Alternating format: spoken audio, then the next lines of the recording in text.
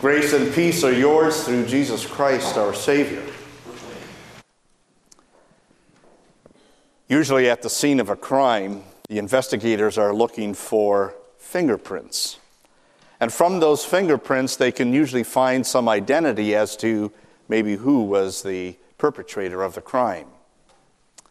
But what does that fingerprint say about you? Now, it doesn't give a whole lot of information, that is the fingerprint, but it does identify us. We know that they are unique. I also heard recently that fingerprints can wear out over time, so that maybe the older you get, it doesn't really identify you anymore. Well, what does that fingerprint say about you in regard to the cross? People love to boast. They'll boast about all sorts of things, maybe their accomplishments, good things that are happening in their lives. They also like to boast about their sports teams or maybe what their kids are doing. People just love to boast. Like this guy. He just wants everyone to know how great he is. Now, normally we don't like it when people boast, especially about themselves. And we usually teach our kids it's not good to boast or to brag. But today there is something we can boast about, and that is the cross. The Apostle Paul did that when at the end of his letter to the Galatians, he talked about who we are, the identity that we have in Christ. And he wrote these words, "May I never boast except in the cross of our Lord Jesus Christ, through which the world has been crucified to me, and I to the world." So in our last message now in this series entitled CSI, Cross Scene Investigations, today we want to give the final report, the conclusion, the result, the next thing, and that is our boast in the cross. Now, it may seem a little strange to boast about something like a cross. It certainly must have seemed strange to those people of the first century when Christians are holding up the cross as a sign of victory, and when they're talking about how their God died on a cross, because the cross was simply an instrument of torture and death. I mean, think how strange it would sound today if we went around and saying, "Yeah, I love the electric chair." Or, "Did you see the guillotine that's in my church? We worship at the guillotine." Would seem very odd, wouldn't it? But yet, when we really look carefully at the cross, as we have in this cross scene investigation, we see reasons why we boast about the cross. There are three of them. The first one is the person who was on that cross. Paul said, "I will boast in the cross of our Lord Jesus Christ." It wasn't the object of the cross itself, but the person who was on there. Those four little words are packed with some powerful truths, starting with that little word, our. It's a possessive adjective. It means it's for us. He's our Lord. All of us. For Jesus died for the sins of the whole world. And so we can claim him as our Savior. Paul calls him his Lord. That meant his master, his overseer. The one who bought him as a slave. Indeed, Jesus redeemed him, bought him back from possession of the devil, from control of sin, from that end result of death. When he says Jesus, he's reminding us of who that man was on the cross. Jesus is the name that was given to God's Son who came into this world as a human being, and it means Savior. Jesus is the Savior. He's the one who put himself in our place to suffer that wrath of God that should have been ours for our sin. He is the Christ, that's his title, which means he's the anointed one, the one appointed by God, the one who'd been promised for centuries, the one who was in God's plan forever to be the Messiah. That's why we boast about the cross. Certainly, they must have seen hundreds of crucifixions or crosses up throughout the Roman Empire. And their first thought would be towards somebody who was a criminal, somebody who had rebelled against the government. And indeed, there probably was a sense of fear, too, when they saw those crosses. We better obey, we better submit to the Roman government, or that would be our fate. But Paul boasts in the cross, because the one who died is also the one who rose again. Now, when we talk about people boasting, again, generally we think people boasting about themselves, their accomplishments and such. And Paul said he could do that if he really needed to. He could tell us just what a wonderful Jew he was, so advanced beyond everybody else in his class. But he said all of that means nothing when you compare it to Jesus, who died and rose, and that became his boast. Listen to how he described that in Philippians chapter 3. But whatever were gains to me, I consider loss for the sake of Christ. What is more, I consider everything a loss because of the surpassing worth of knowing Christ Jesus, my Lord, for whose sake I have lost all things. I consider them garbage, that I may gain Christ and be found in him, not having a righteousness of my own that comes from the law, but that which is through faith in Christ. The righteousness that comes from God on the basis of faith. That's what he's boasting about. I want to know Christ. Yes, to know the power of his resurrection. Though the cross was a sure sign of death, for Christians, it's a sure sign of life because of what it has done. There is a power in that cross, and that's why we boast about it. Not the power of humans over other humans, but the power of God. Now, to the world, that's hard to see and hard to understand. But in God's perfect wisdom, it's the perfect plan. Listen how Paul describes that power at work. But we preach Christ crucified, a stumbling block to Jews and foolishness to Gentiles, but to those whom God has called, both Jews and Greeks, Christ is the power of God and the wisdom of God. For the foolishness of God is wiser than human wisdom, and the weakness of God is stronger than human strength. The cross is indeed the wisdom of God. Now that may seem foolish to the world. Paul said it was foolish to the Greeks. You know, the Greeks had all their philosophers. They had all these great ideas about what they could do and how they could live forever and how they could be the best person here. It seems foolish that a God would come and die for the people, and that's how you get eternal life. It didn't make sense. But that's the wisdom of God.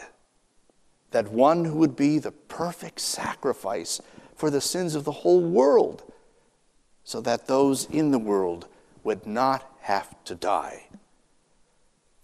And to the Jews, the cross was weakness, because they wanted to stand up to the Romans. They wanted to show that they were powerful. They wanted to show that they could accomplish getting to heaven on their own. They could please God by what they have done. They could earn his favor. Being put to death on a cross as a criminal? How is that power? But that was God's power to put an end to the curse of sin by cursing one in our place. To put an end to death by having that one who died rise again.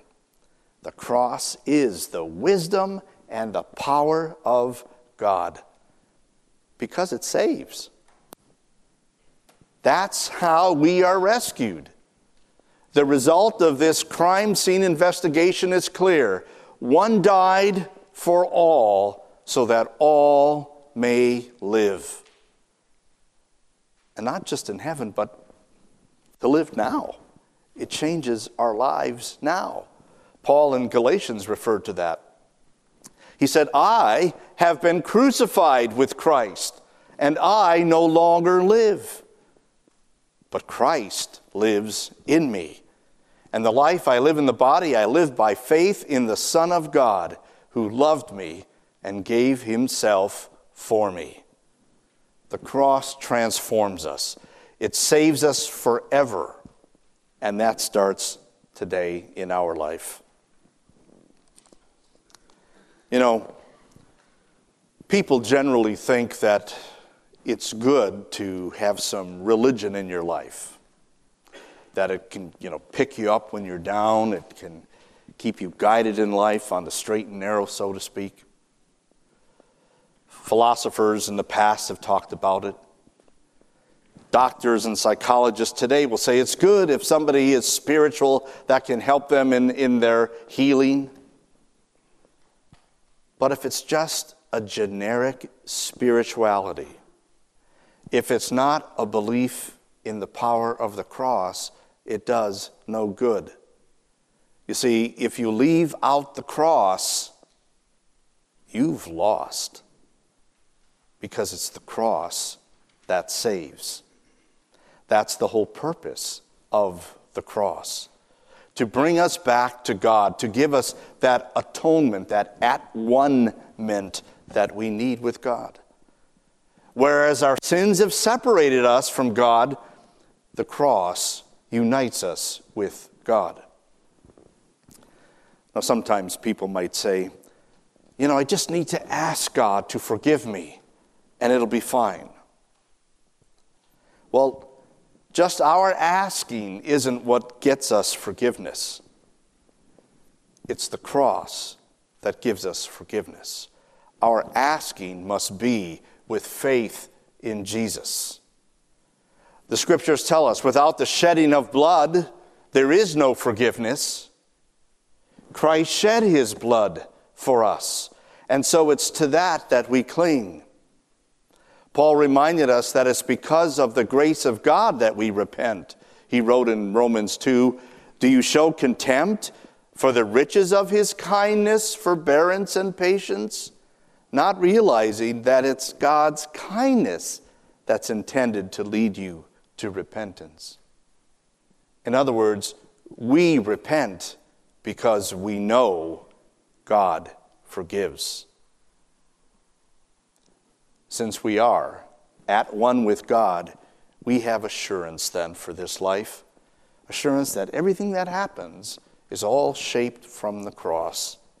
Any trials we go through, any crosses we bear, they've been blessed already by the cross.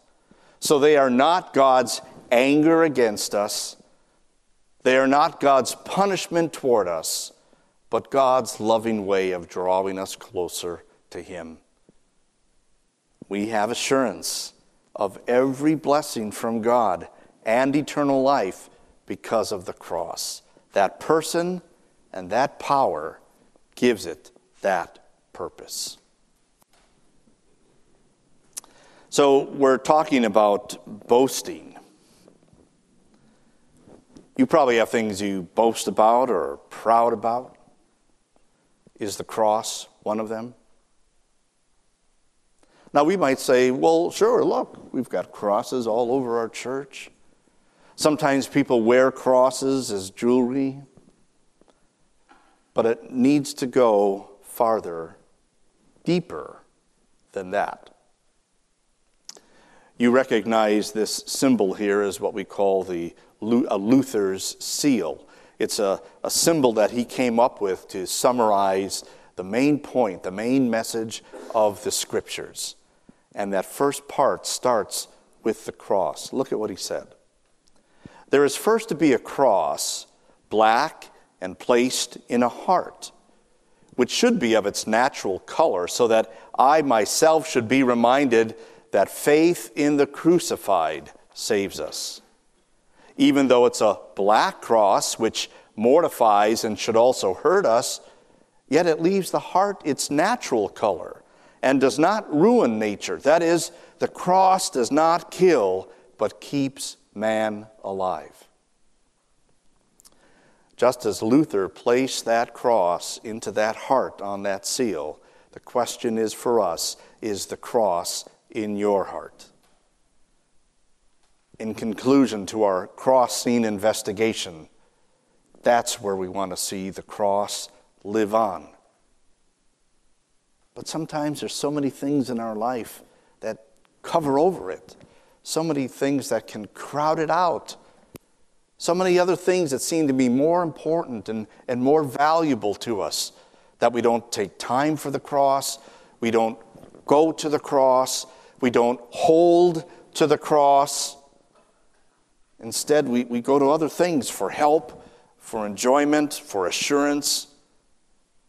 But it's the cross that will drive out all of those other things, because it's only the cross that gives life. It's only the cross that brings us back to God. It's only the cross that gives eternal life. So what should we do at the end of this investigation? Keep the cross. Don't make it a cold case situation where it's tucked away in some box and you'll pull it out sometime when you're interested. No, keep it there in your heart every day. The cross gives life, and that's why we boast. Now, how should we boast? Well, recognizing the importance of that message and that cross is for the world. Let's tell the world about the cross. Let's share it, starting here in our church. That is our purpose. We know from our mission statement, found every Sunday in your bulletins, that by the grace of God, we want to know His grace in Christ.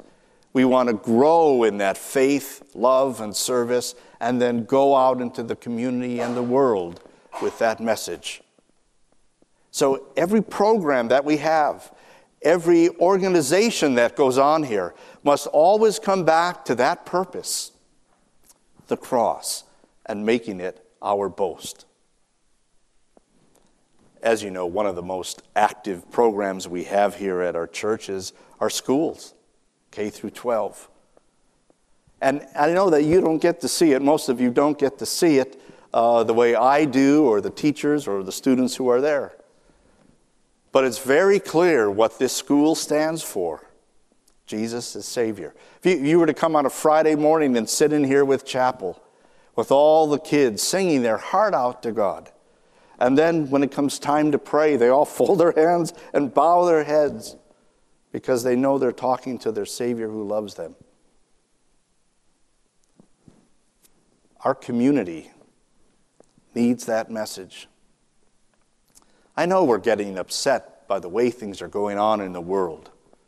The immorality, the violence, the self-centeredness, the putting down of others and the boasting of self. There's one thing that can fix it, and we have it, and the world needs it, and that's the cross. And so let's not hold back in taking our message and sharing it with this community and with this world, because they need it. Now, the question then is always how. The word how there is in the word show. Show it, starting by acting on your faith. As we heard in our scripture reading this morning, the Apostle Paul reminded us that it's the love of Christ that compels us to share that message with others, a love for us that He has for all people. So let's act on that faith. In fact, the Apostle James said, someone will say, well, you have faith and I have deeds. Well, show me your faith without deeds, and I'll show you my faith by my deeds. So let's put our faith into action, and let's serve. There's so many different opportunities here to serve. You'll hear one a little bit later about Easter for Kids coming up and the need for helpers. But that goes on throughout the whole year. We have so many opportunities to serve. And I know people are busy. I know. But as they say, many hands make work light. And so when we all come together and help, we can all make that boast much louder to our world. Now, sometimes it might seem that what we do is kind of insignificant. Let me use the example of a little seed that seems so insignificant. Yet when it's planted, look what can come out of it. Life, maybe a big tree. One of our members, in response to this series on the crosses, wrote a poem about the cross, starting as a seed. He shared it with me, and now I want to share it with you. He entitled it, "The Seed of Salvation." Look at this tree, so green and tall, its branches strong and stout. No harm it brings to anything, just shade where birds hang out. Yet someone comes to chop it down and cleave its branches clean. The purpose now is taking form. Their goal is not serene. This cross of wood grew from a seed which fell from a limb above, then shaped by the hands of man to hold the Son of God. A perfect life is crucified. By law there was no reason, but on that day was cleansed away all sins by man since Eden. That cross is gone, and Christ is risen.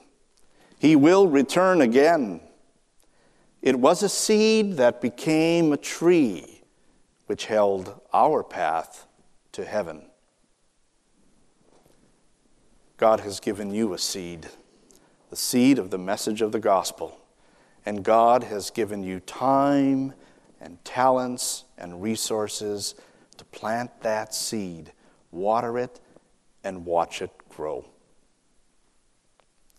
In one of my junk emails this week, I had one that said, "The 10 things pastors love to hear at church." Here was the number 10 statement. It's not about me, it's about God. May that be our boast. The cross of Jesus Christ. It's all about Him. Amen.